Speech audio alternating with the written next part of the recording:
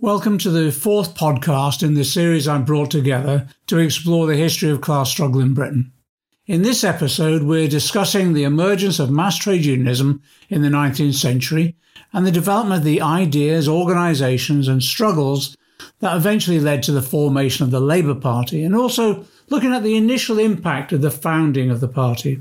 I'm pleased to be joined by Pauline Bryan, writer and member of the Red Paper Collective, founding member of the Keir Hardie Society and editor of the book, What Would Keir Hardie Say? Also by Simon Hanna, author of A Party with Socialists Within It, a history of how the party has taken varying roles in history. And Matthew Worley, professor of modern history at the University of Reading. Matt teaches a course entitled Building a New Jerusalem, the Labour Party from 1900 to 1945. Let me provide a brief overview of the period. From the early 1800s, as the Industrial Revolution progresses, and mid-century with the failure of Chartism initially to secure the democratic reforms it sought, we see the emergence and growth of the trade union movement. Trade unions secure legal recognition and protection for their activities. The expansion of the economy and demand for skilled labour enables skilled workers, the aristocracy of labour, to organise in the new model unions, to secure better pay and to operate as friendly societies, collecting subscriptions to provide insurance against unemployment and sickness. Legislation was one to secure legal protections and the right to strike for trade unions. In 1867, the Manchester Trades Council convenes a national meeting to form the TUC, the Trades Union Congress. In the 1880s, new unions are formed for less skilled workers, with breakthrough strikes like the women striking at Bryant and May Match Factory, supported by socialists like Annie Besant. Will Thorne establishes the Gas Workers Union with the support of Eleanor Marx. Tom Mann and John Burns campaigning for the 8-hour day, and Ben Tillett organising a bitterly fought dockers strike for a minimum wage. Economic downturns challenged the belief in the free market, and socialist ideas spread with new organisations set up to promote them. The Social Democratic Federation, led by Heinemann, the Socialist League with William Morris, and the Fabian Society by the Webbs and supported by George Bernard Shaw. Working-class trade unionists and socialists like Keir Hardie became disillusioned with a strategy of permeating the Liberal Party to secure parliamentary representation for working people. Instead, Hardie stood and was elected to Parliament in 1892 independently, and in 1893 convened a conference of trade unionists and socialists to found the Independent Labour Party. In 1899, the Amalgamated Society of Railway Servants won support at the TUC for the convening of a conference of all organisations committed to securing a better representation of the interests of labour.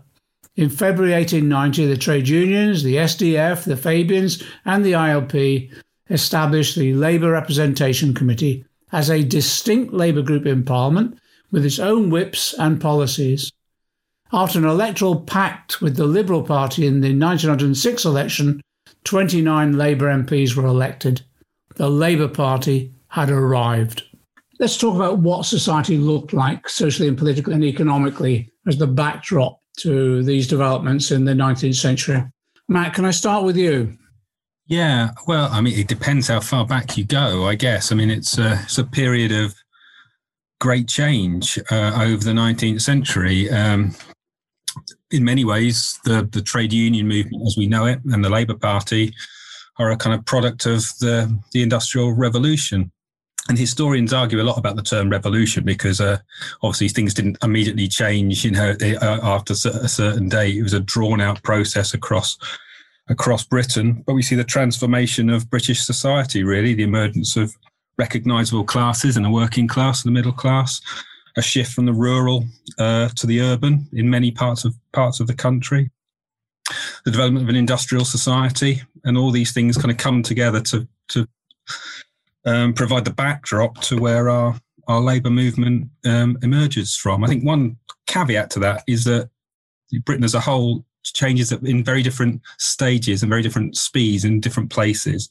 So the experience of someone in Devon, for example, is going to be very different to the experience of someone in Durham and things like that. So it's a very it's a mosaic in some ways, but a period of grand change. We last discussed in this series the development of Chartism. Chartism comes to an end, fades out. So from 1850 onwards, there's the beginning of quite significant economic growth with the industrial development of our economy and the development of new trade unions. What did those trade unions look like? I mean, they emerged from very localized organizations, which you can trace back again a long way. But by the middle of the 19th century, you get in the beginning of national organizations, the locals becoming national. And in many ways, the trade union movement, as we know, its initial struggle was to get legally recognized. And it's not until 1871, really, that they're on a kind of legal footing. So the early struggles of our trade unions was about getting legal recognition so that they could act freely and openly. So they become better organized over the course of the 19th century, more centralized. And eventually, after 1871, they've got their legal footing in many ways, and can begin the process of trying to get political representation in Parliament, which they do in various ways. And it's that kind of struggle to get recognised and then kind of push for their demands and protect themselves and protect their members that will eventually lead to the emergence of the Labour Party in 1900. I want to tease out this issue that you've raised about the legal development of the status of trade unions. We start off with 1800, and the trade unions are virtually illegal. So Combination Acts are introduced. So as you say, there's a battle over a period of time to repeal the Combination Acts. And it's interesting, I was looking at the 1859 Molestation of Workmen Act, which actually is about the right to picket, the establishment of the right to picket. And that moves on then to, as you say, recognition in the legislation of the fact that actually going on strike is no longer a breach of contract and no longer a criminal act. But in that first batch of trade unions from the 1850s onwards, what they call the new model unions, who were they organising? What sort of workers were organised at that stage? It tends to be the skilled workers. We're talking engineers and miners. I mean, later on, there's going to be that notion of the aristocracy of labour. But the trade unions have tended to always form around the better off, the working class. It's a kind of one of those paradoxes, I guess, is that the stronger the economy, the more power the trade unions have, the better paid in the better conditions workers have, the more leverage they have to push for their demands. So our initial trade unions are definitely formed around the better off workers, the skilled working class. And it's going to be towards the end of the century that we begin to see unions pushing to organise semi-skilled and unskilled workers and women workers in order to kind of broaden the kind of basis of a trade union presence in the country. What I thought was interesting is the way that they organise themselves, the point you made, on a centralised basis. And that's largely as a result of trying to protect their funds. So they're raising funds all the time in central strike funds, only allowing strikes to take place when they feel they're in a strong enough position. But they're also demonstrating they're actually providing a service to their members. They're becoming friendly societies with collection of funds to support them, both and when strikes occur, but as importantly, on sickness and unemployment as well. How strong do you think the role was, or how significant was the role of trade unions in this sort of friendly society role?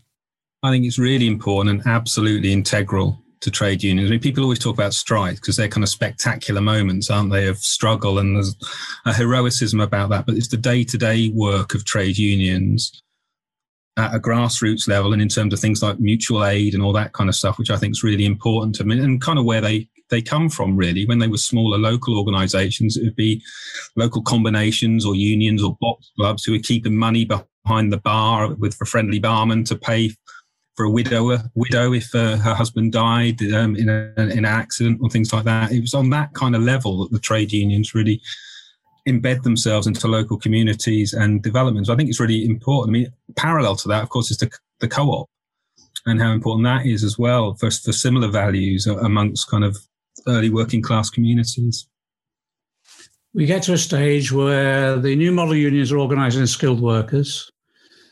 They're developing their strength in terms of industrial organisation. They're developing their funds to support the workers, either in industrial action or to support them when they're sick or unemployed. As you say, there's other developments like the co-op. So it's about moving on from the sort of almost at times the revolutionary positions taken by Chartism into one which would be described as almost a reformist role, trying to improve conditions, economistic demands that are the moving forward within society itself.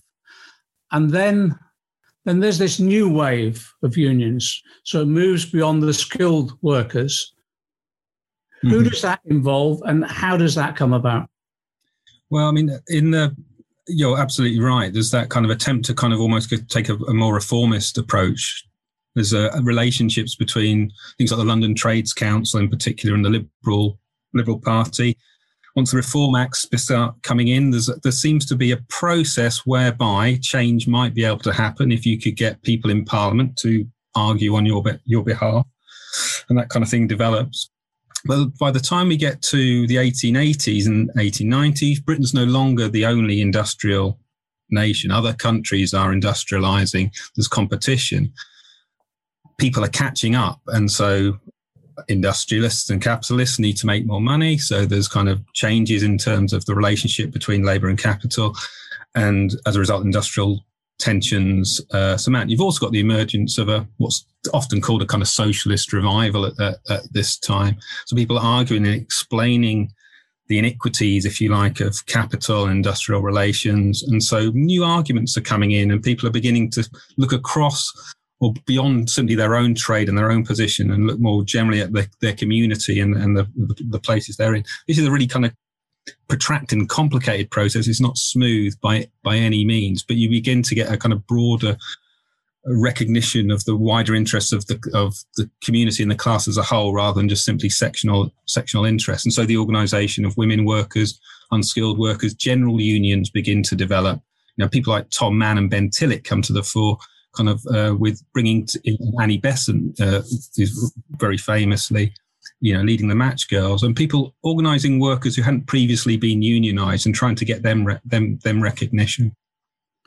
What I find interesting is that the advances in terms of the new unions, in other words, the more general unions, come as a result of industrial conflict. As you said, you've got the Match Girls strike, you've got the dockers strike where there's dockers locked out. The employers are organising as well their own federation to, in effect, starve workers out when there's a strike action taking place. The gas workers that coming together.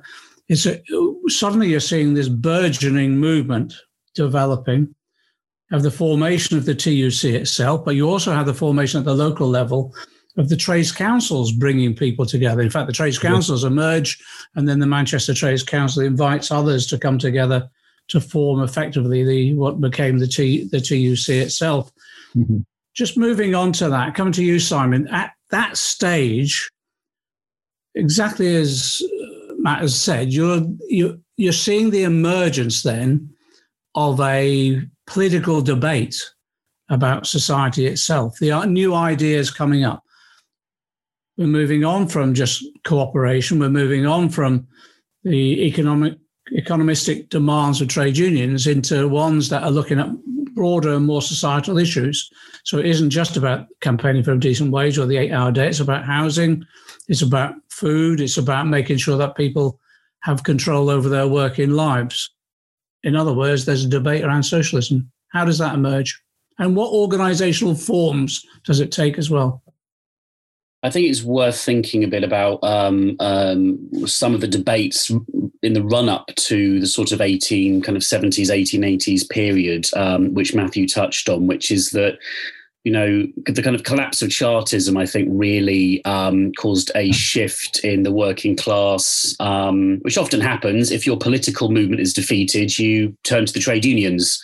And I think there was a bit of a tendency, though, for some of the trade union organisers at the time, because they're operating under the conditions of the 1825 trade union laws, which effectively made any kind of political action, any kind of solidarity action, any kind of, any kind of meaningful working class action illegal. It's actually quite similar to the conditions the trade unions are in today.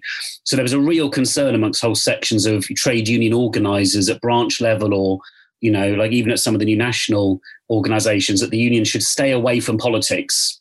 There was this kind of brick wall between the trade unions over here that deal with workplace issues, and then the political struggle happens over there. And when you get to see things like Ernest Jones, who became one of the leaders of the Chartists, kind of as the Chartist movement was collapsing, agitating for a Labour Parliament in the kind of mid 1850s, where they're saying, working people are still excluded from Parliament even after all the Reform Acts, everything like that. Why don't we set up our own Parliament? We can have it in Manchester, delegates from workers, which is kind of quite a revolutionary idea. It didn't really pan out, but there was a lot of opposition from it within trade unions. They'd got to the loom weavers who were locked out in Preston, and kind of beseeched them for support, and but the trade union organisers were dead against it. And I think that kind of debate really colours the whole of that second part of the kind of Victorian era, and so the response really is kind of small socialist groups or sects kind of emerging. Some of the debates, some of the old Chartists kind of come back into political life. And that obviously leads up to the formation of the independent Labour Party, and also, various Scottish socialist organisations as well. But all of that has to be against this kind of economistic, as you said, John, this kind of economistic view of, the economy is over here, trade unions deal with that, and politics is over here. And that's for, learned gentlemen and sort of educated people in Parliament who are normally liberals, obviously, at this point. Just map out some of those organisations. You've got the Social Democratic Federation under Heinemann. Yeah. Yeah, so you have the SDF under Heinemann. Heinemann is a banker, very rich.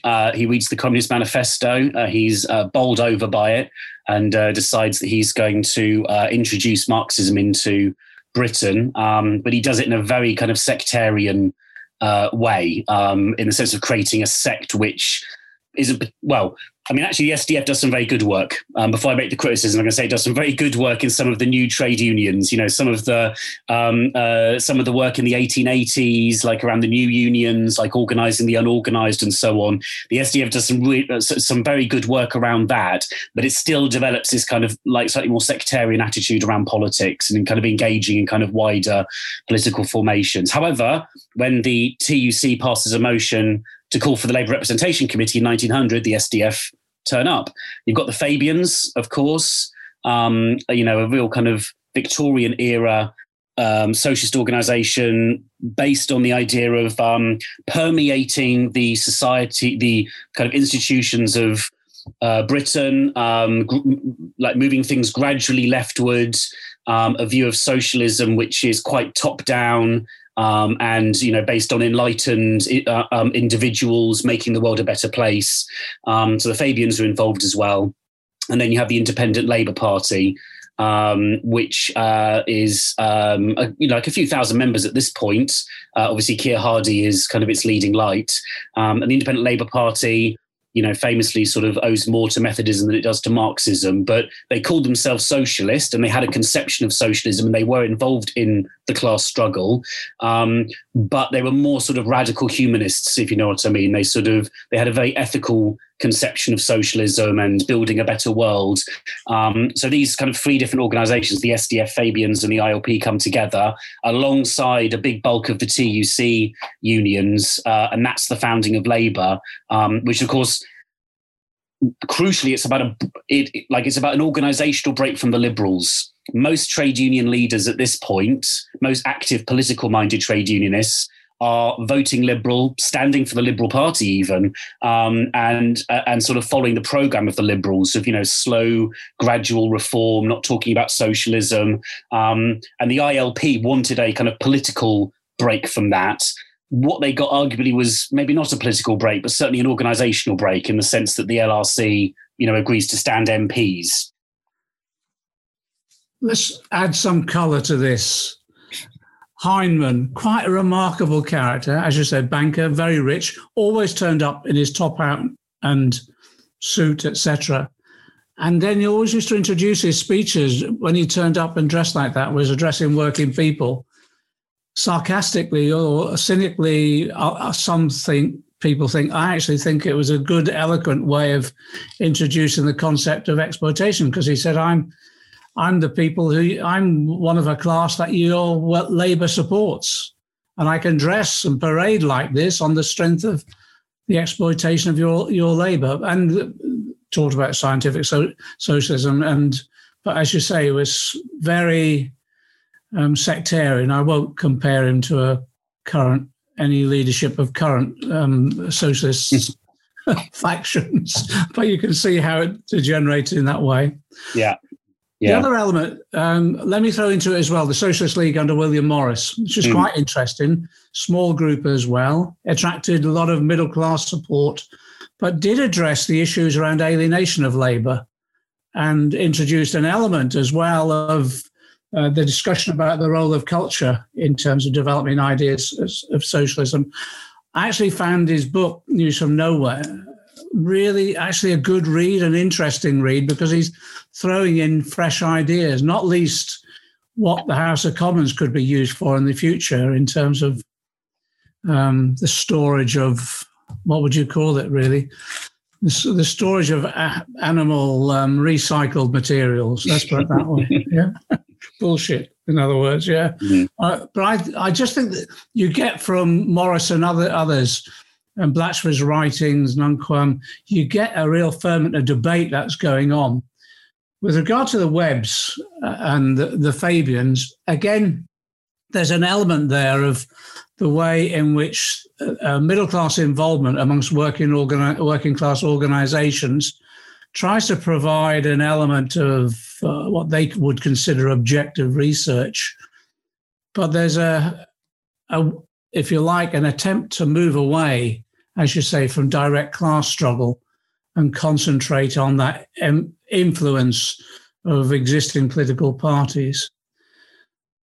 Just explain again the way in which the debate took place within the trade union movement, because it's quite important, I think, that people recognise that part of the origins of the Labour Party itself is this discussion about independent representation and the potential of reform through existing political parties, and the need, if you like, for a more radical approach.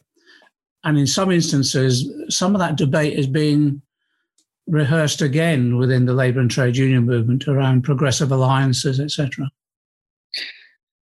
If I had my most critical hat on, I would say that the LRC, the Labour Representation Committee, was formed still very much stamped with the views of a liberal approach to politics, the kind of gradualist reform through Parliament, not, the Marxist argument of, the emancipation of the working class is the act of the working class, but we need to get good people into Parliament, people who won't let us down, to be able to push forward a progressive agenda. And obviously, at this point, the ideas of socialism, like if you read any of the founding documents of the LRC in 1900, they don't really have a conception of socialism in particular. Like the Independent Labour Party has a conception of socialism, which of course ended up in the old Clause 4, the idea of redistribution of the means of production, distribution and exchange. So a more kind of like egalitarian view of the economy, which obviously was a major break from liberalism.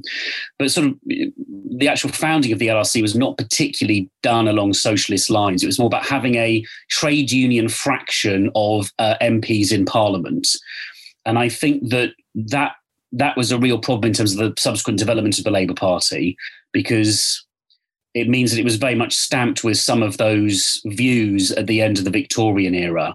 And of course, there was a big problem because, as I said before, because there was still a conception that the economic class struggle happens over there in the workplace, and that's done by the unions, and the MPs are in Parliament and they do the political wing of it, which obviously is a false distinction. Like when you're fighting for socialism, it is political, it's economic, it's also social, it's also cultural. It's the whole thing. You can't say the MPs are over here doing this and the kind of workers are over there doing that. But nevertheless, because that view still persisted and still persists today, really, I think that was also something that really hamstrung the political development of the Labour Party. It was crucial to break the Lib Lab Pact, because the whole point of the Lib Lab Pact obviously was the Liberals would get votes from trade unionists by promising to do nice things for them. But as Matthew said, with the kind of industrialization of the economy, the industrialization of other economies, and therefore the emergence of imperialism as a global system, that raises the stakes much more. The economy becomes much more unstable, and the Liberal Party can't deliver on some of its promises that it makes to workers. So sort of Gladstone obviously is one of the key people here, leader of the Liberal Party, who is trying to push the Lib Lab alliance. But the Liberals keep on letting down the trade unionists. And so this is one of the things that kind of pushes the trade unions to set up a fraction of loyal MPs, often trade union functionaries themselves in Parliament, who will be more reliable. But as I said, I still think there's still the aroma of liberalism, which kind of runs through the DNA of the party, arguably to this day. Yeah, can I just come in on this? I think that's really true. I agree.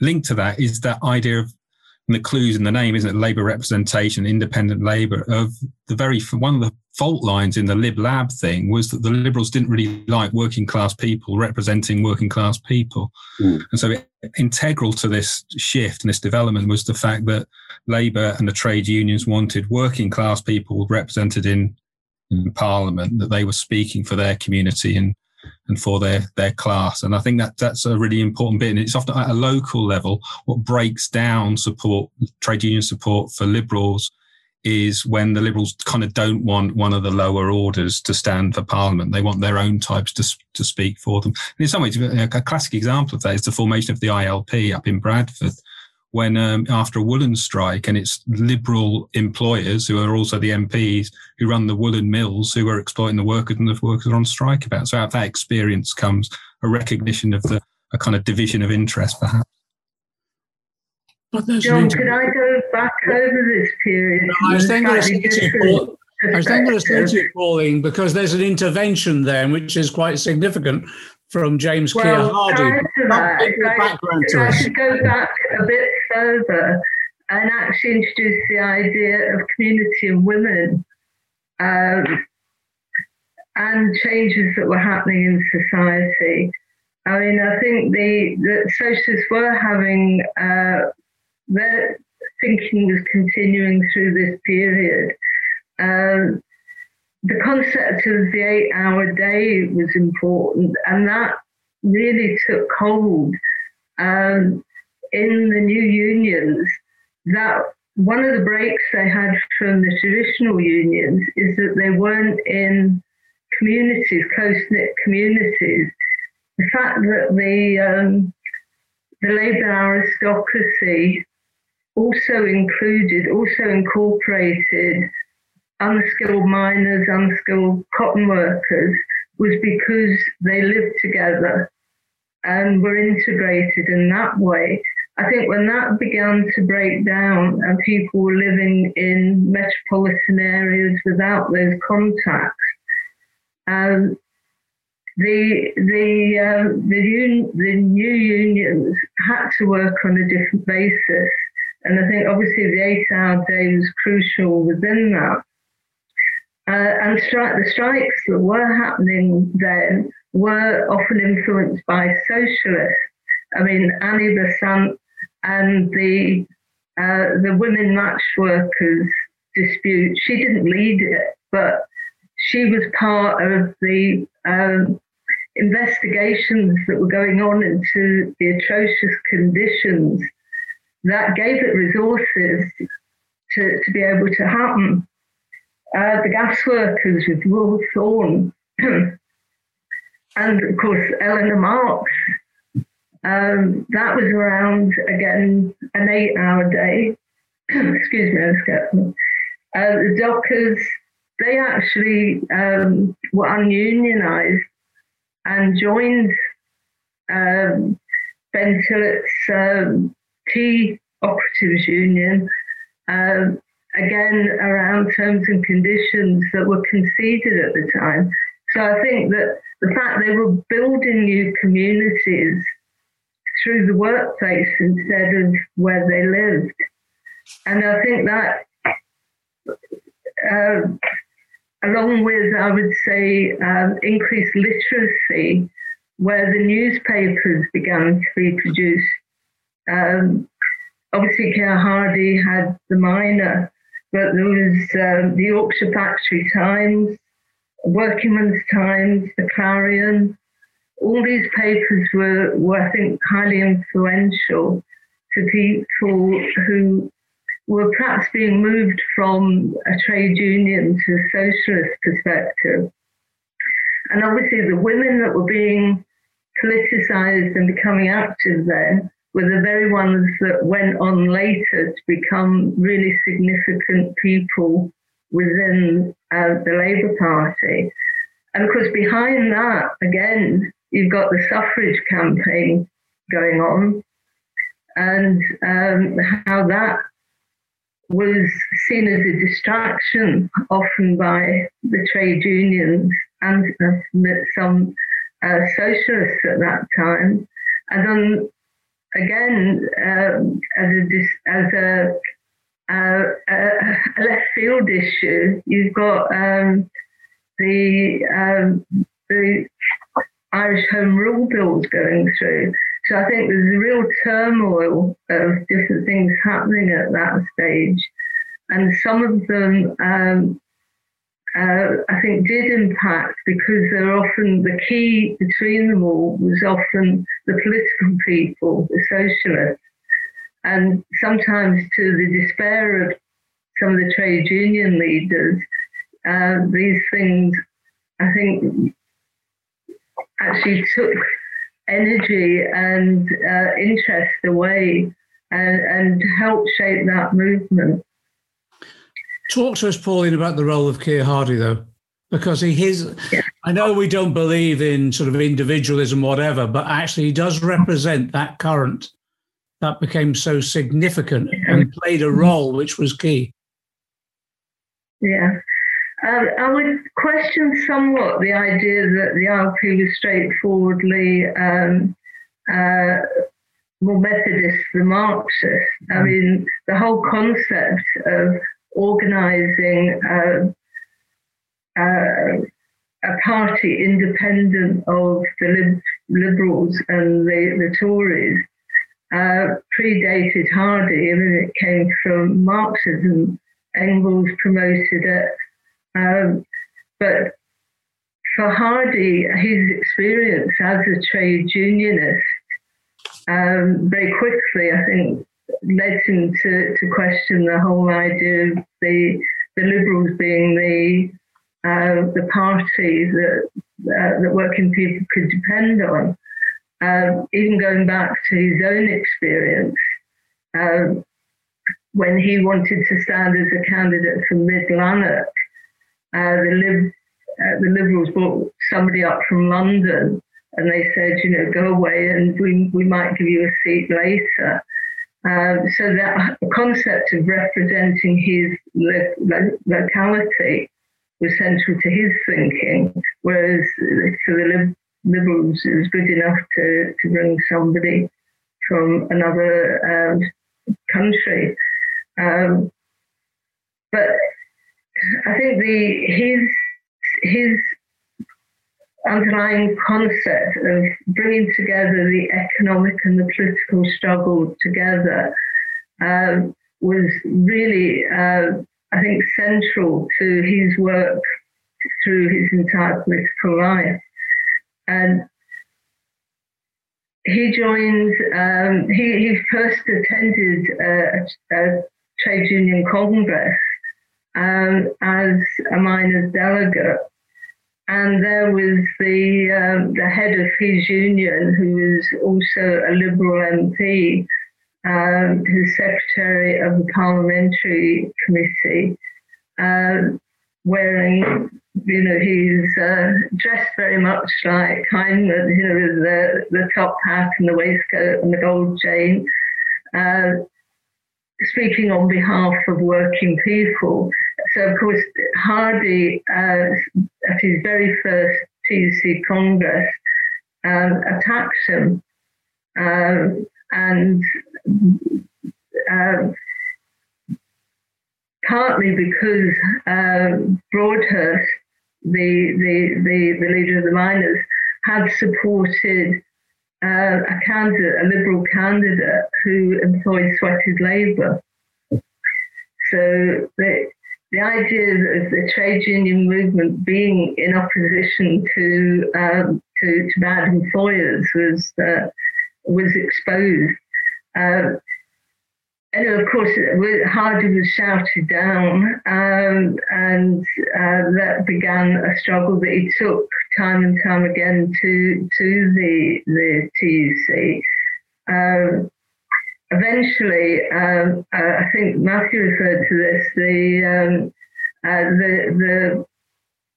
rules of or the standing orders of the Trade Union Congress were changed so that Hardie could no longer attend, and trades councils were excluded. I have to say that led to the formation of the Scottish Trade Union Council, which is probably one of the best things that came out of that period. So with some significant people like Hardie and Tom Mann were excluded, but the work continued, and as was described, it became apparent that trade unions were going to have to defend themselves, even from their friends in the Liberal Party.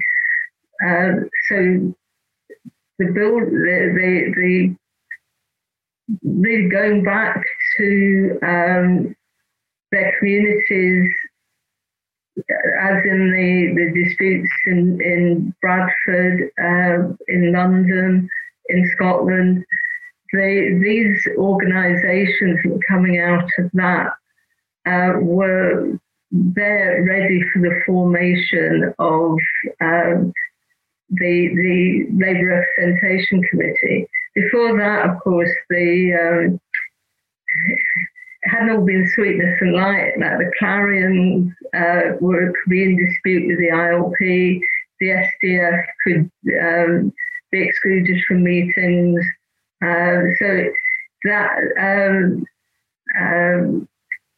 the sectarianism that still exists today was very much apparent then. Hard to believe, isn't it, really? Eh? Just moving on Hardie's position, he chairs the meeting to bring together people to form the ILP. Mm-hmm. He's standing. He stood in Lost, as you said, in Scotland. Then he stands in the East End of London and is elected. Mm-hmm. So we have then, in effect, independent Labour representation being formed. Mm-hmm. We then move on. We have one person. Yeah. Just take us through his role after that, because actually I think his experience from that being a lone voice, and again, very much like his experience at the TUC, being shouted down and booed when he got up to speak. I think I just can't understand how he had the strength to be able to continue through all that, but he did. And he describes that period in Parliament as a place I remember with haunting horror. And you can well understand that. I mean, he turns off his first day in Parliament, I think deliberately dressed as a working man, in his Sunday best, right enough, but as a working man, I think to lay down the gauntlet that he was going to be this different sort of member of Parliament. But it was a lonely and I think extremely difficult place to be. He worked all over Britain at that time, trying to recruit and trying to get other candidates, and in fact neglected, I think it's fair to say, his West Ham constituency. So when he lost there, he was a free agent for a while, but working to bring the ILP together. And that was, I think, an organisation that was different. Women played an extremely important part in that. They weren't just the tea makers. They were partly because of the campaign for suffrage going on at the same time, that women were very active. Hardie appealed to children as well. You know, he saw them as essential activists in a political campaign. When he returned to Parliament in 1900, having expected there to be a whole gang of them this time, and still found himself actually the only one, because Bell, who was elected at the same time as him, went to immediately join or accepted the Liberal whip. It was not really a much improved position, but at that, what he did have going on outside was the changes taking place, I think, in the trade unions, the growth of support for an independent Labour Party, or party independent of the Liberals, and the activities through the new unions, and in fact the work he was doing elsewhere in Ireland. He was very active in Ireland in the Dublin lockout, and he's formed a very close relationship with James Connolly.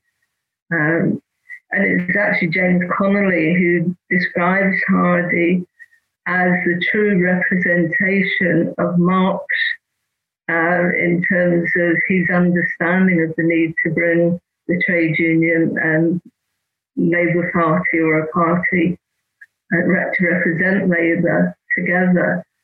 So I think that time was particularly significant for the movement. And while I accept Sam's idea that the Labour Party was shaped in a certain way, it was, I think the contradictions in it were shaped at that time. It's socialism that is embedded in it. It's sometimes hard to recognise, but that was there. So that in 1918, Sidney Webb had to produce the Clause 4. This talked about the nature of the society we wanted to achieve. I'm doubtful whether Sidney Webb actually believed it, but it was a necessary sop to change the rules of the party at that time. Let's talk about that impact of the party at that stage, Matt. Party Labour Representation Committee gets formed. We have independent representation. Hardie in and out of Parliament, but gets eventually stable representative for Merthyr. Then Ramsay MacDonald, who's the secretary of the LRC, does a deal with the Liberals in terms of electoral pact, who will stand where and gain what support. 29 Labour MPs by 1906, but in the context of a Liberal government introducing a raft of social reforms as well. So in some respects also Labour MPs struggling to find their own voice as well in the development of the political programme. Same time, there's industrial turmoil going on in the country up until the First World War. But how are the foundations laid at that stage for, as Pauline says, the eventual constitution, which does, in Clause 4, commit us to an element of a socialist programme? Yeah, it's interesting. On the one hand, you've got Labour establishing itself, and on the other hand, it becomes part of this Lib-Lab Pact, and there's a possibility, and there's a historical debate about if the First World War hadn't have happened, would Labour have developed beyond being a part of the Liberal Party or not? It's a kind of up in the air debate about it. So it's a weird kind of complicated position. I think it's interesting, just going back, that the formation of the LRC in 1900 is, of course, partly informed or largely informed by threats again to the legality of trade unions and positions about the right to strike and the liability of trade unions. 1901, after the LRC is formed, the Taft Vale decision. And crucial to Labour is the miners coming on board and supporting the Labour Party. And that's absolutely integral to it, because then the kind of the bulk of the kind of trade union movement, or the kind of perceived at the backbone of the trade union, come over. So I think that's very important. But it was also a shot across the bow to the Liberals, of course, in that they have to try and accommodate Labour. And you get this, what we've talked about before, this tension between Liberals trying to be reformist and acknowledge the Labour interest, but then not really wanting working class people representing themselves, and not necessarily going too far down any socialist path, obviously, that members of the Labour movement increasingly are moving towards. So yeah, absolutely, 1906 is really important. You can look at it two ways. On the one hand, maybe though that contingent of Labour MPs in Parliament are pushing the Liberals into doing things like Lloyd George's People's Budget and all that kind of stuff. On the other hand, are they simply being absorbed and kind of co-opted by the Liberals to maintain the status quo? So it's a kind of interesting thing. The war kind of blows everything open, of course, and splits the Liberal down the middle and creates that space where Labour can come in, and those socialist ideas that we talk about begin to make more and more sense. The very fact the war was won as a result of often putting in place things like taking control of the railways and taking control of industry to run it in order to win the war. I think it's when those socialist ideas make sense to people, when they make sense to the trade unions about labour representation, when they make sense that it's better for the nationalisation or common ownership of the mines, makes things better and protects workers better, that's when it has its resonance and allows Labour to kind of adopt its socialist identity. Simon, the argument is it's a Labour Party, not a socialist party, but a party with socialists within it. What's the balance of forces, do you think? For the socialists, historically very bad. I think this is the problem. But it goes back to the founding of the entire project in 1900. I mean, I agree with Pauline's point about the energy and sheer will of determination that Keir Hardie put into the project. And indeed, it might never have been founded if he wasn't alive at that time with those views that he had. But, the seeds of the left being a minority force in the Labour Party, as in, the socialist sort of like more radical left, as opposed to the sort of the parliamentary wing of the party, were planted right at the beginning. I mean, Keir Hardie, explicitly said, this is going to be Labourism, not Marxism or socialism. We shouldn't have any of these kind of funny continental ideas. It is going to be a party that focuses on reforms, an explicit rejection of Labour as a class struggle party, which was the proposal the SDF put in at the founding conference.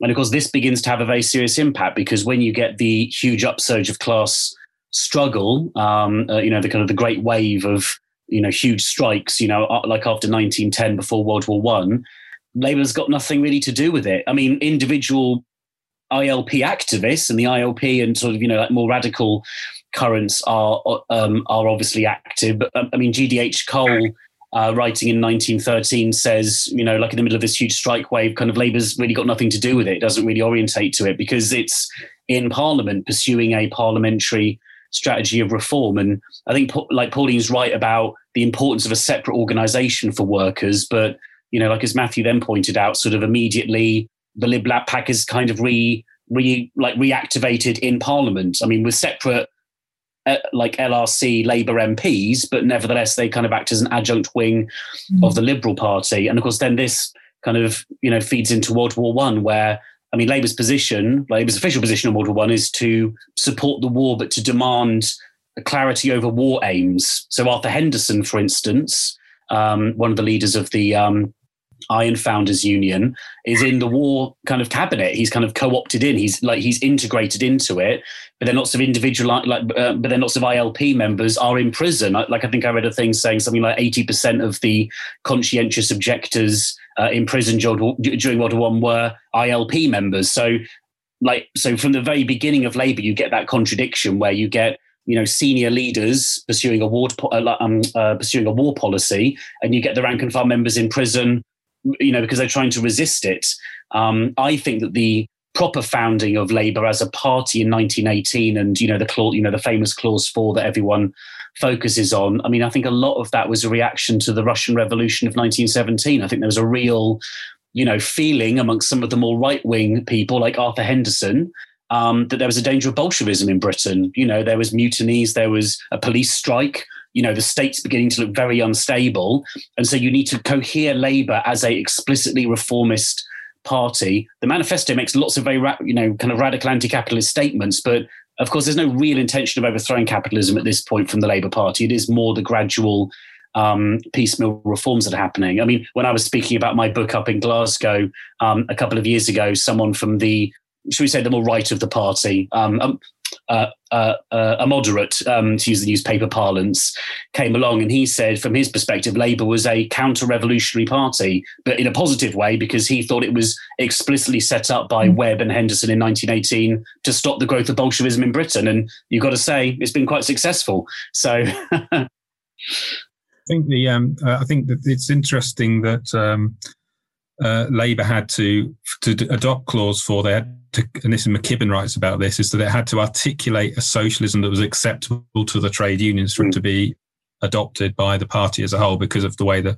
the party's organised. So it's interesting. The word socialist isn't actually, you know, in the Clause 4, is it? The actual word is not there. And when you look through Labour's manifestos in the 1920s, the S word is very rarely used. It's really not until after the Wall Street crash that socialism really gets a purchase as an alternative to what appears a fundamentally failed system. And people can see it's failed because of the Wall Street crash. So there's always, I agree with something. There's always been this slightly kind of tentative relationship with socialism, embraced by quite a lot of people in the party, but also a kind of a wariness that it's going to put off a lot of other voters as much as other members of the party. It's always been that terrain, though, isn't it? Just as an aside, in terms of those who opposed the war, my predecessor, Walter Ailes, in Hayes and Harlington, he actually was in prison for quite a period for opposing the war.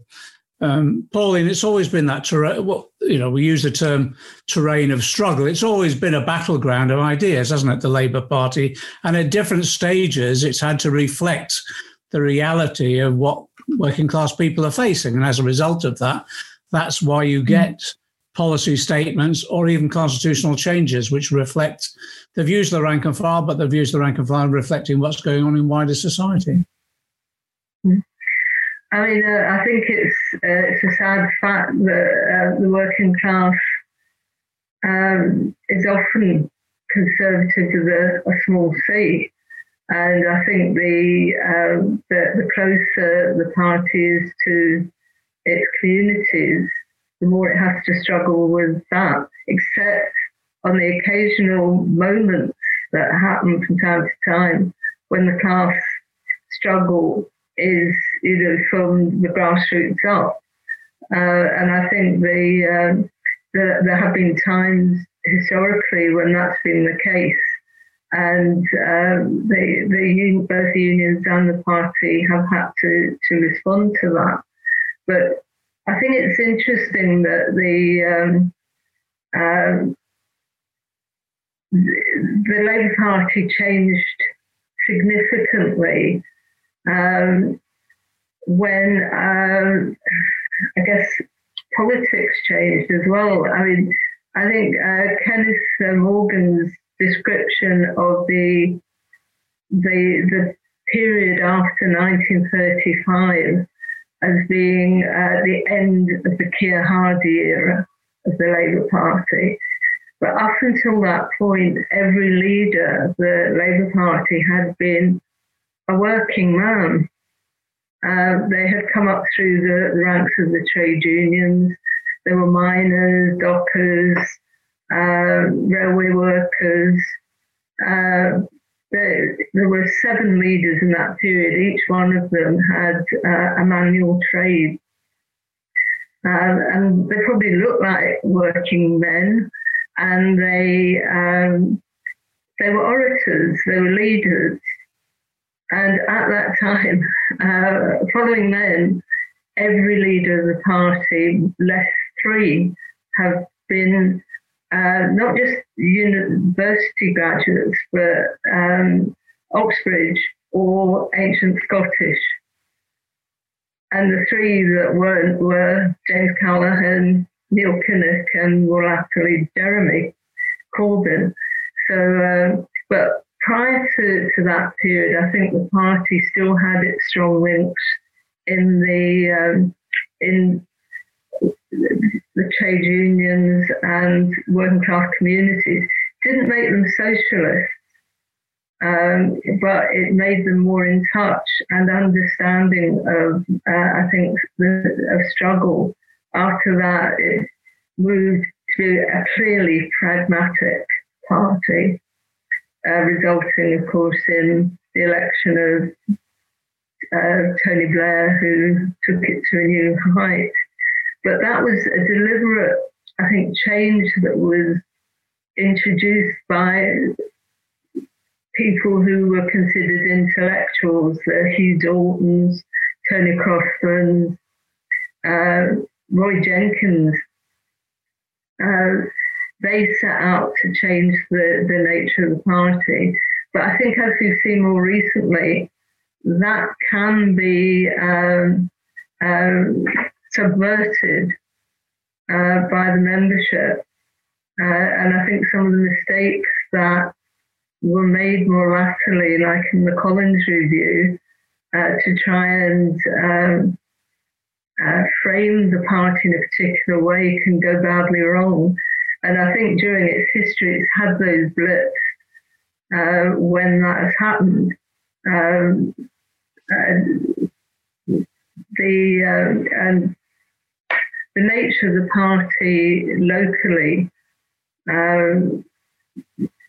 can be quite different and framed by the local community in which it exists. And I think that's quite an interesting relationship that we're seeing. Whether that can make a difference over long term is I mean, there are people who stay in the party regardless of the leader, regardless of its politics, because of the initial idea that it's the party of the trade unions, and that is how we will achieve socialism. In terms of being susceptible to funny European ideas, I mean, I think we should remember that Keir Hardie was involved in the Second International. He spent much of his time mixing with these strange socialist ideas from Europe, and existed very well and had very deep political friendships with people from Europe, and they influenced each other. It wasn't all a one-way street. Thanks for that. And we'll be doing a specific episode on the 1945, the Attlee government, which became, I suppose, the culmination of Labourism, but based upon quite a significant role for pragmatic socialist policies in changing the world with the establishment of the welfare state. Let me try and sum up the discussion in this way. The history of the development of the party formation from its trade union roots, combined with the development of socialist ideas through all its different groups, produced this, and I wouldn't call it a compromise, I'd call it an unsettled settlement between labourism and socialism. And I don't think, thank goodness, that has been permanently settled in favour of just labourism. And the debate around how the party can be used as a vehicle for more direct socialist practice is one that's going on even as we speak.